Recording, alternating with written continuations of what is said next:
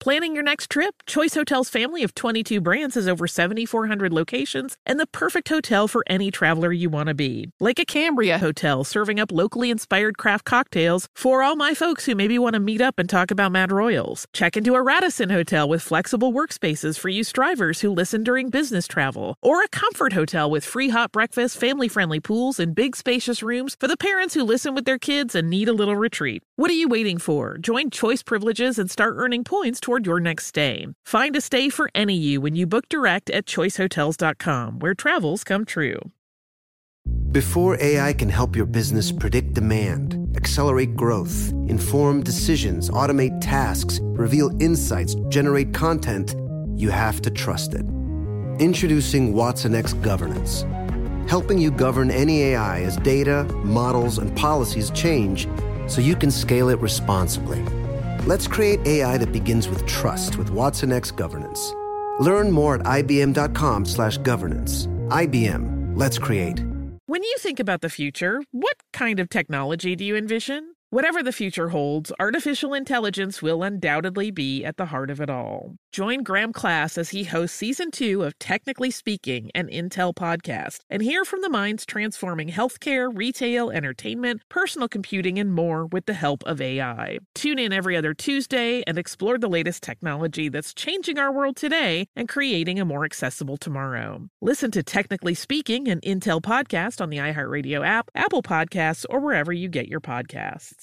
I'm Tracy from Stuff You Missed in History class. Are you a small business owner or even someone who dreams of entrepreneurship? Then check out Season 2 of Mind the Business, Small Business Success Stories from iHeart Podcasts and Intuit QuickBooks. Join hosts Austin Hankwitz and Janice Torres as they interview entrepreneurs sharing insights around starting and nurturing a small business. You won't want to miss these inspiring stories of entrepreneurship and discovering ways to business differently so you can too.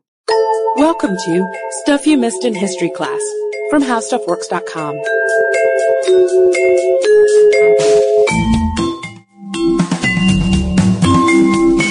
Hello and welcome to the podcast. I'm editor Candace Kainer, joined as always by fellow editor Katie Lambert. Hey, Candace. Hey there, Katie. We have got a special request today that came in from Mallory, who works at the Louisiana State Museum, and she wrote to us and suggested that we talk about how Storyville worked.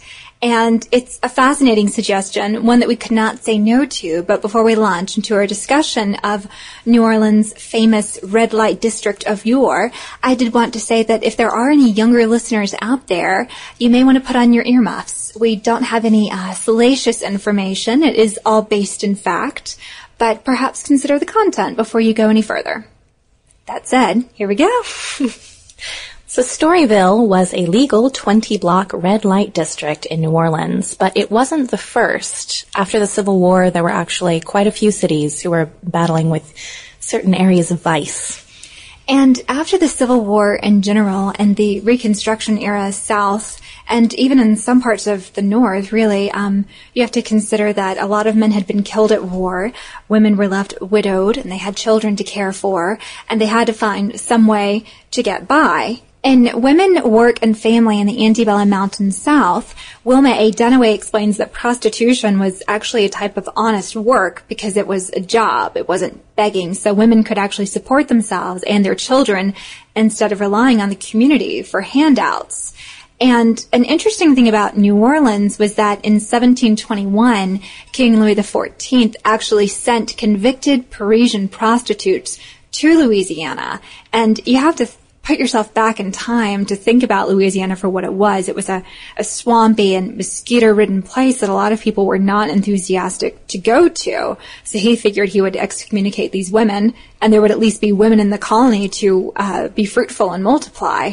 And if you keep up with the Stuff You Missed in History class blog, this may sound like a somewhat familiar plan, because this was the same Louis who had the Filles du Roi who went to Canada to be fruitful and multiply there. So such a classy way of I know, it's such a great way of getting women to these new territories that you own. So the prostitutes and the young marriable ones. It worked, except that New Orleans became sort of nationally recognized as a city of vice. So when Alderman Sidney Story suggested Ordinance number 13,032 in 1897, he thought he was doing something good by controlling vice by putting one area of the city and setting that apart for certain unsavory activities, because that sort of thing was running rampant in New Orleans. And he thought if he put all the prostitutes in a 20-block area, that would save the rest of the city, and he was devastated when they called it Storyville. Sort of sullied his good name there. A good man with a plan. But the ordinance actually didn't make prostitution legal in that area, it just made it illegal everywhere else. So it was a tricky little way of getting that through. And in the Encyclopedia of Prostitution and Sex Work, yes, there is such a book, Melissa Hope Dittmore explains, and this is a direct quote, I have to share it with you, the district was famous for its extravagant bordellos, its jazz music, and its promotion of interracial sex and octoroon prostitutes at the beginning of the Jim Crow era. And ultimately, this would be the downfall of Storyville, or one of the downfalls, because it was a part of the Deep South that was not honoring the code of Jim Crow laws, is where blacks and whites mixed, and people were very uncomfortable with that. So if we think about the area of Storyville, and let's put this in a little bit of context, it was set within Iberville, Basin, St. Louis, and Robertson streets. And like Katie had mentioned, this was about 1820 square blocks, and it was situated between the French Quarter and the American section, which was the business district. And before the end of the rail line, it actually passed through part of Storyville, and so the women would make themselves very well known by displaying their wares from windows and balconies. And to Sidney Story's chagrin, instead of keeping prostitution in a centralized place that was sort of hush-hush, it actually gained a loud and bawdy reputation that attracted national attention. And before Storyville actually became the big thing, the big part of this district, there was already a motley assortment of people and business there. And one of the most famous was George Lote, whose lumber company was pretty profitable and doing pretty well. And he had a wife and 8 children. And he actually filed a lawsuit against the city to keep Storyville out of his neighborhood. And this went all the way up to the U.S. Supreme Court, which ultimately deferred to the city of New Orleans. But an amendment that moved to include St. Louis Street as part of the boundaries also established a 4-block uptown district. And this, like Katie was explaining to me earlier, didn't really take off like Storyville proper did. Basically, Storyville was white, and there were a couple of brothels that were racially mixed. But this little 4-block area was known as Black Storyville, and that was the blocks between Perdido and Gravier and Locust and Franklin. And there was quite a bit of crime there, lots of fights, lots of murders, lots of drug addiction. And it wasn't quite the classy, extravagant bordellos of white Storyville. Instead, they had cribs, which were rooms you rented by the hour, honky-tonks, dance halls, most infamously Funky Butt Hall, where Buddy Bolden, jazz royalty, a schizophrenic cornetist, used to play. And that is where Louis Armstrong grew up. Interesting bit of trivia. Well, there you go. And as far as Storyville, like Katie was suggesting, the bordellos that were there were quite the things to see. One of the most famous would have been Lulu White's Mahogany Hall, which cost nearly $40,000 to build. And if you'll allow a little bit of give and take here, that would equate to about $1,021,959 to build today. So you can imagine quite the establishment. And this would have included 4 stories with a marble staircase, 15 bedrooms, and water closets. Oh, yes, very fancy. Not full-on bathrooms, mind you. And then one of the more interesting sites would have been a room with floor-to-ceiling mirrors. I don't know what that was used for, though. And I did enjoy, when I was doing research for this, reading about some of the different madams who were all very colorful in their way. And there was actually a publication put out called the Blue Book that listed the different houses and the different proprietors and maybe some of the girls that you would see. And this is an excerpt about Countess Willie Piazza, who is one of the more famous madams. Said, "It is the one place in the Tenderloin district you can't very well afford to pass up. The Countess Piazza has made it a study to try and make everyone jovial who visits her house. If you have the blues, the Countess and her girls can cure 'em. She has, without doubt, the most handsome and intelligent octoroons in the United States. You should see them. They are all cultivated entertainers. If there is anything new in the singing and dancing line that you'd like to see while in Storyville, Countess Piazza's is the place to visit, especially when one is hopping out with friends, the women in particular. The Countess wishes it to be known that while her maison joie is peerless in every respect, she only serves the amber fluid. Just ask for Willie Piazza. And if you're wondering what an octoroon is, Merriam-Webster defines it as a person of 1/8 black ancestry. And some of the blue books went so far as to designate what kind of prostitutes you would find at the different bordellos. So a W was white, C for colored, Oct for octoroon, and there was also designations for French and Jewish prostitutes. And going back to Miss Piazza, she was considered to be very cultured and also a leader of fashion in New Orleans. The country club ladies would follow her around to see what she was wearing. She spoke several different languages, had a fantastic library, and she and Madame Lulu were the only black owners of brothels in Storyville. And it wasn't unusual for residents of New Orleans to look toward the demi-mondaines, as they were called, for the latest in fashion, and prostitutes would largely go shopping on Sundays, on which days many of the city's residents and students were warned to stay away from Canal Street. But they certainly turned some heads because they were forward thinkers in terms of their dresses and their makeup and accessories, and there were even some lipstick shades named after them. My other favorite madam I read about was Hilma Burt, who was also known for being a lady of fashion. And jazz musician Jelly Roll Morton actually got his start in her mansion. And this is a direct quote from him talking to a historian. Well, I never made Never No Night as I remember under $100, and it was a very bad night when we made under $100. It was very often men would come into the houses and hand you a $20 or hand you a $40 or $50 note. It was just like a match. Wine flowed much more than water did during those periods. Many of those houses, there's more wine sold than beer. So these establishments were known for catering to gentlemen in general, and there is a bit of a misconception going around that jazz started in Storyville, when really jazz was more in Black Storyville, like I said, where Louis Armstrong grew up, even if some of the musicians did get their start over in White Storyville. But for all the financial success of Storyville, it was built on some inherent contradictions. For instance, black women, and octoroons specifically, were employed there, but black men were not allowed to be patrons, and in fact they were banned, even though there were some black and white madams who ran these bordellos.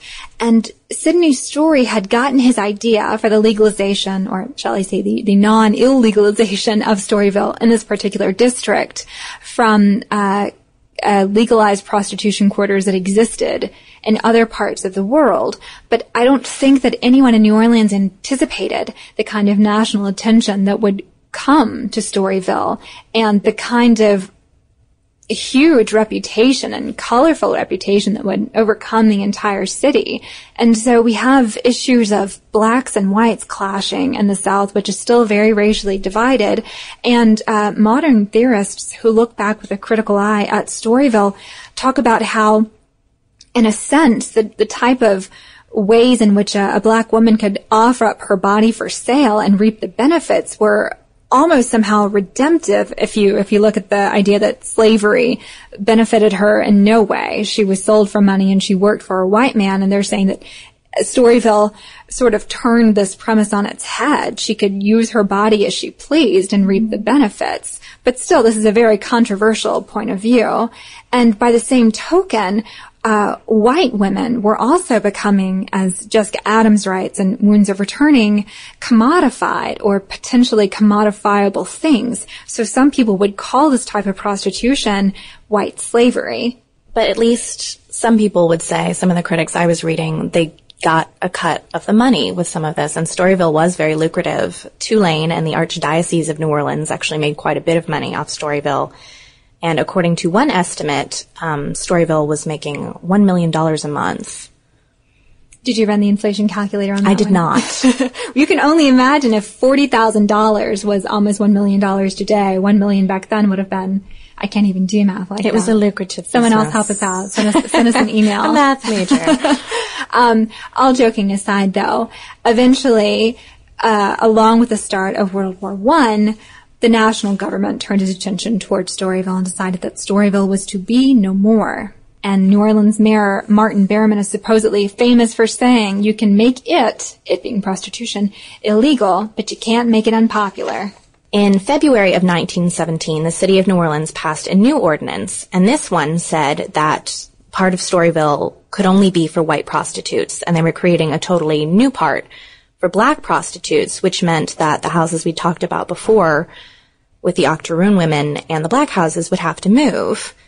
So my favorite, Countess Willie Piazza, looked for an injunction against the city of New Orleans, and the city wouldn't grant it, the court wouldn't grant it, they appealed to the Supreme Court of Louisiana, and they wouldn't grant it either. So her appeal was denied, and it seemed like it was going to happen. And then the Secretary of War got involved. And so Woodrow Wilson put his hand down and explained that any type of establishment or activity which could potentially cause harm to a young soldier or sailor couldn't exist. We were entering World War I. We needed all of the able-bodied men that we could spare to go over and fight. And allowing prostitution to thrive in the South was not going to work any longer. And New Orleans had a reputation of being kind of the Babylon of the South, some people called it at the time. So it was a bit like Sodom, and people had about had it up to there. And that signaled the end of Storyville, which happened at midnight on November 12th, 1917. In the 1930s, in an effort to erase its memories of the past, New Orleans razed Storyville. And put the Iberville Federal Housing Projects in their place. And I think only 3 of those buildings remain from Storyville today. The Mahogany House wasn't able to be saved. And if you're curious, you can actually pull up Google Maps, and I entered Storyville just for, kicks and giggles to see if it would put me in some sort of reasonable district of where it once stood. And as far as I could tell, it did. So I don't know any New Orleans locals, but I'm sure that if you ask people, they would still be able to point you in the right direction of where it once stood. And if you have the general boundaries, even though the street names were also altered to help erase the boundaries of once constituted the prostitution district, I think it's a memory that New Orleans will have for a long time to come. There's a book I keep trying to locate over the past couple days by Al Rose, which I think is the most famous Storyville tale, but I'd take a look at it if I could find it. I think it's issued by the University of Alabama Press, so it's a little bit hard to get your hands on. And the title of the book is Storyville, New Orleans. So if you want to learn more about Reconstruction South, New Orleans, and jazz, please take a look at the website, www.howstuffworks.com. For more on this and thousands of other topics, visit howstuffworks.com. Let us know what you think. Send an email to podcast@howstuffworks.com. And be sure to check out the Stuff You Missed in History Class blog on the howstuffworks.com homepage.